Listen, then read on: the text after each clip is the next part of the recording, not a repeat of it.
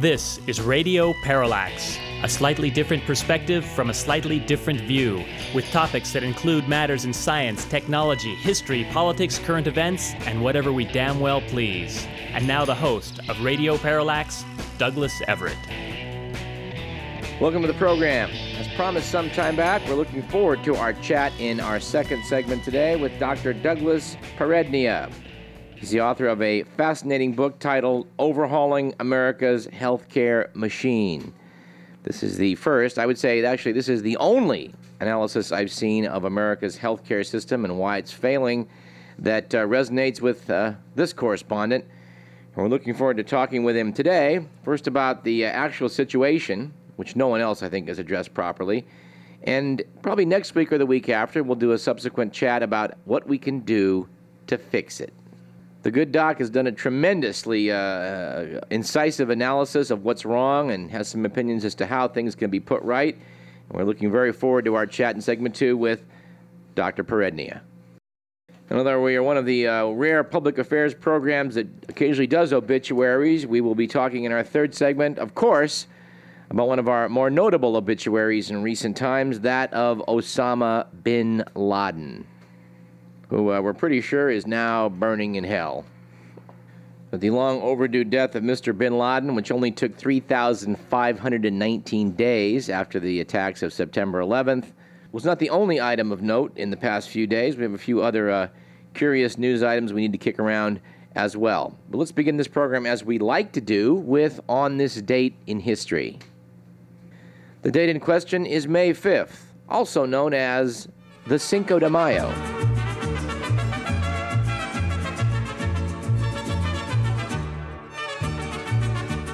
It was on May 5th in 1821 that the French Emperor Napoleon Bonaparte died in exile on the remote island of St. Helena in the mid-Atlantic Ocean.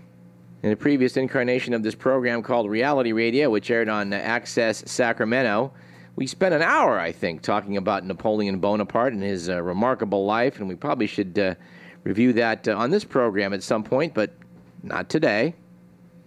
We'll note instead that it was on May 5th in 1847 that the American Medical Association was organized in Philadelphia. The AMA was once the 800-pound gorilla of Washington lobbying. As far as this correspondent can tell, it was completely co-opted somewhere along the way by corporate interests. Not coincidentally, American doctors lost control of American medicine along the way. On May 5th in 1955, the Federal Republic of Germany, or West Germany, was born as the U.S., Great Britain, and France ended their military occupations begun at the end of World War II. The move gave Germany the right to rearm. The U.S. military occupation of Iraq is now in its 9th year. We hope that by the time 10 years are up, we are declaring it a sovereign nation in control of its own fate. On that same day, May 5th in 1955, the musical Damn Yankees, mixing baseball and ballet, opened in New York City. It was a smash hit and ran for 1,019 performances.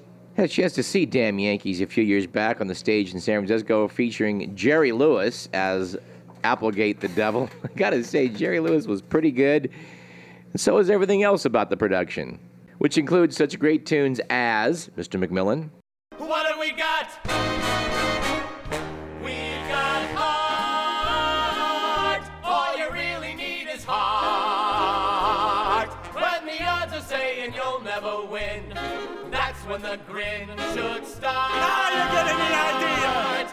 We got hope. We don't sit around and mope. Not a solitary sod do we heed. On May 5th in 1961, America finally got into space when astronaut Alan Shepard made a 15-minute suborbital flight in a capsule launched from Cape Canaveral. On April 12th the previous month, Yuri Gagarin had actually orbited the Earth in a Soviet space capsule, which frankly is a lot tougher to do than a suborbital flight. There's this talk of space tourism and taking people up and shooting them up into space for a few minutes and bringing them back down again. That's a lot easier than it is to put a person into orbit. Still, Alan Shepard was America's counterattack in what was to be eventually a race to the moon, in which America did triumph. Well, at least in terms of putting a man down on the moon. The Russians pretty much won every other significant race up till then. But let's back up a minute to talk about the Cinco de Mayo.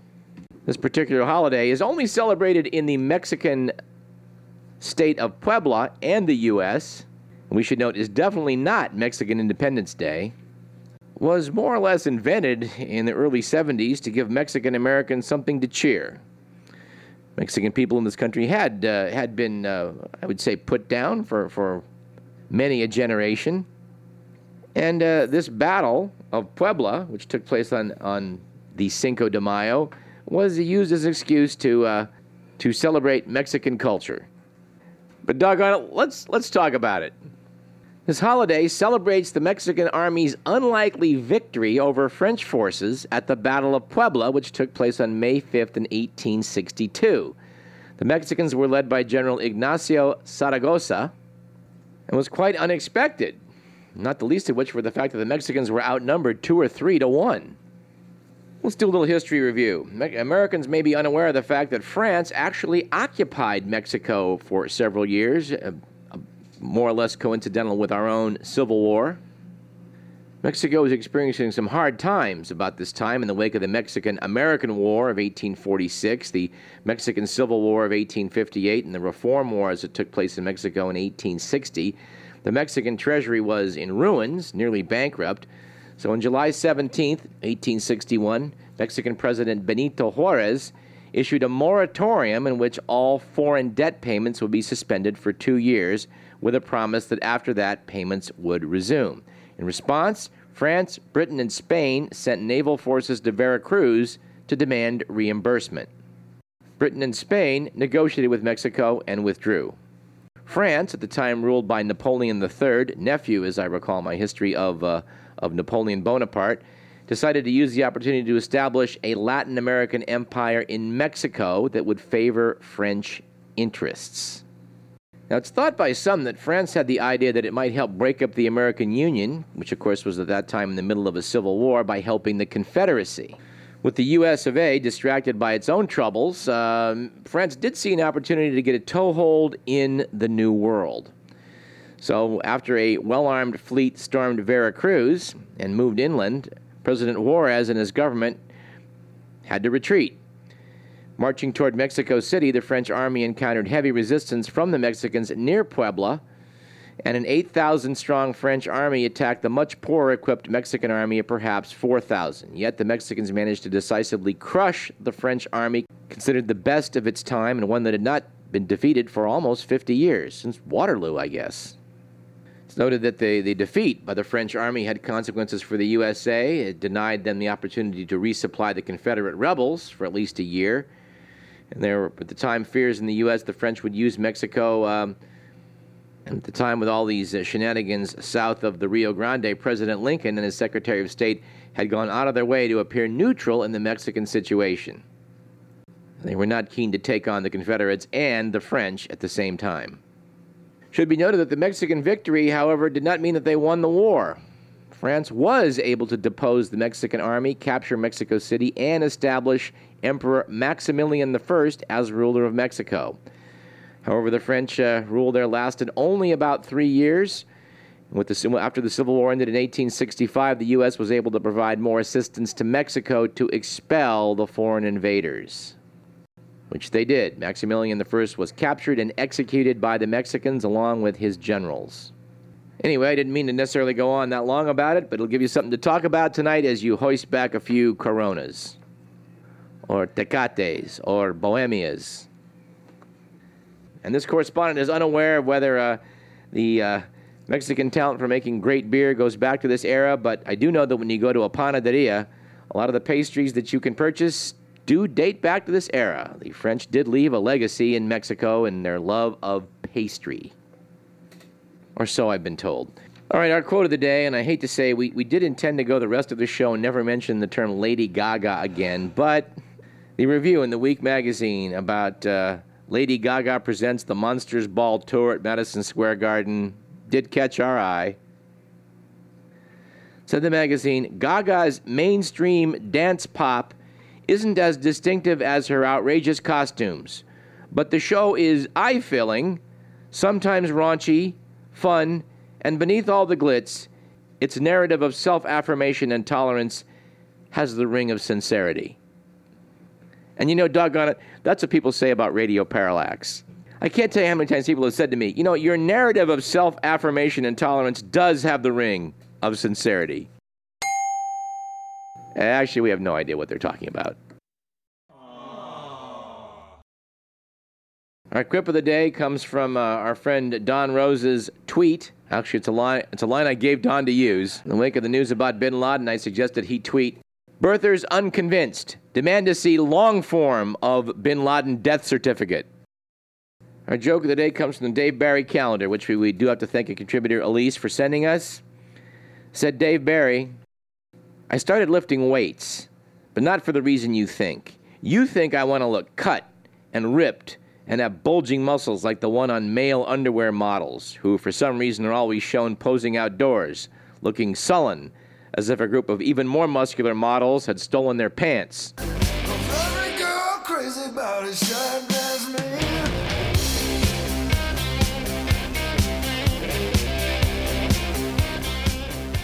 Our stat of the day is $1 billion over the next 5 years. That's the estimates of the amount of sales on absinthe that France could reach in the wake of its repealing a ban on the liqueur. The bitter green liquid had been barred since 1915, but they feel that the now tiny French market for the spirit, the favorite of artists such as Arthur Rimbaud and Vincent van Gogh, could reach that figure we cited, $1 billion in the next 5 years. At least that's the optimistic forecast of George Rowley of British absinthe maker Lafay. By the way, you can get absinthe here in America now. You've been able to get it for some time, and you know, Mr. McMillan and I have taken a snoot and can report that it tastes pretty good and does not give you all kinds of weird hallucinogenic experiences which were attributed to the wormwood in the liquid. Speak for yourself. Let's do the good, the bad, and the ugly.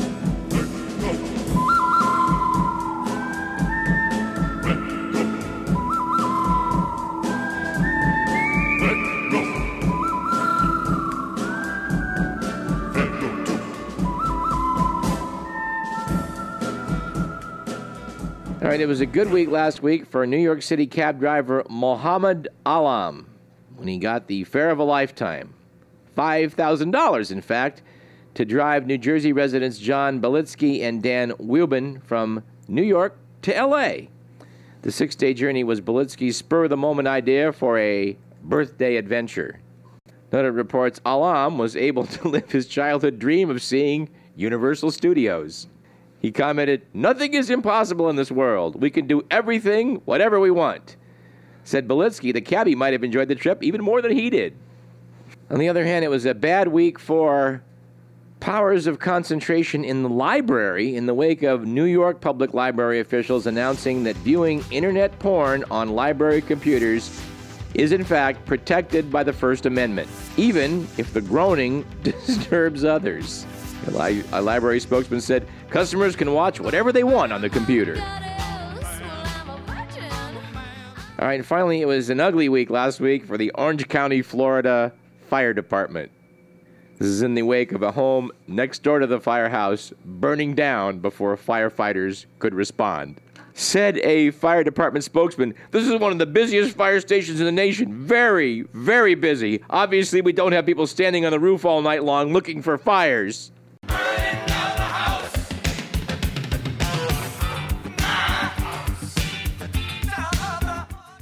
We did make an effort to get local fire authorities to comment on this case. They declined. And by the way, local police and fire may be facing some deep cuts. The city of Sacramento issued a budget last week, which indicates that perhaps 80 police officers might lose their jobs, given a $32 million cut in spending.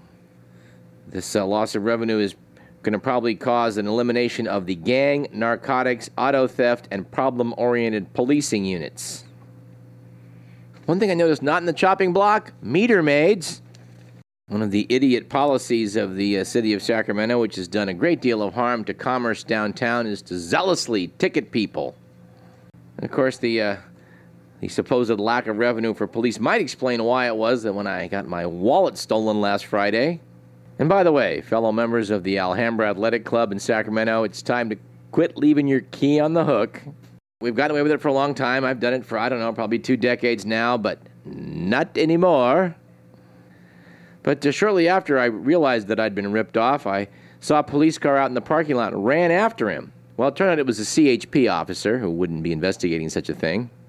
But he suggested that when I filed the police report online, because I couldn't reach a human being on the phone, that I try and entice their interest with the fact that the security cameras may have caught the perp.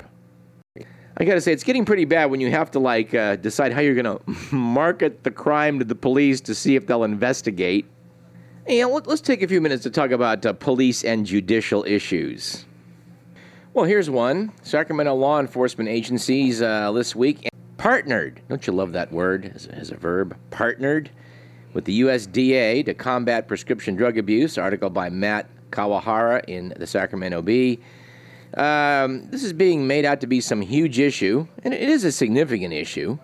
We've talked about this. Flushing large amounts of prescription drugs down your toilet puts them into the water supply of the state.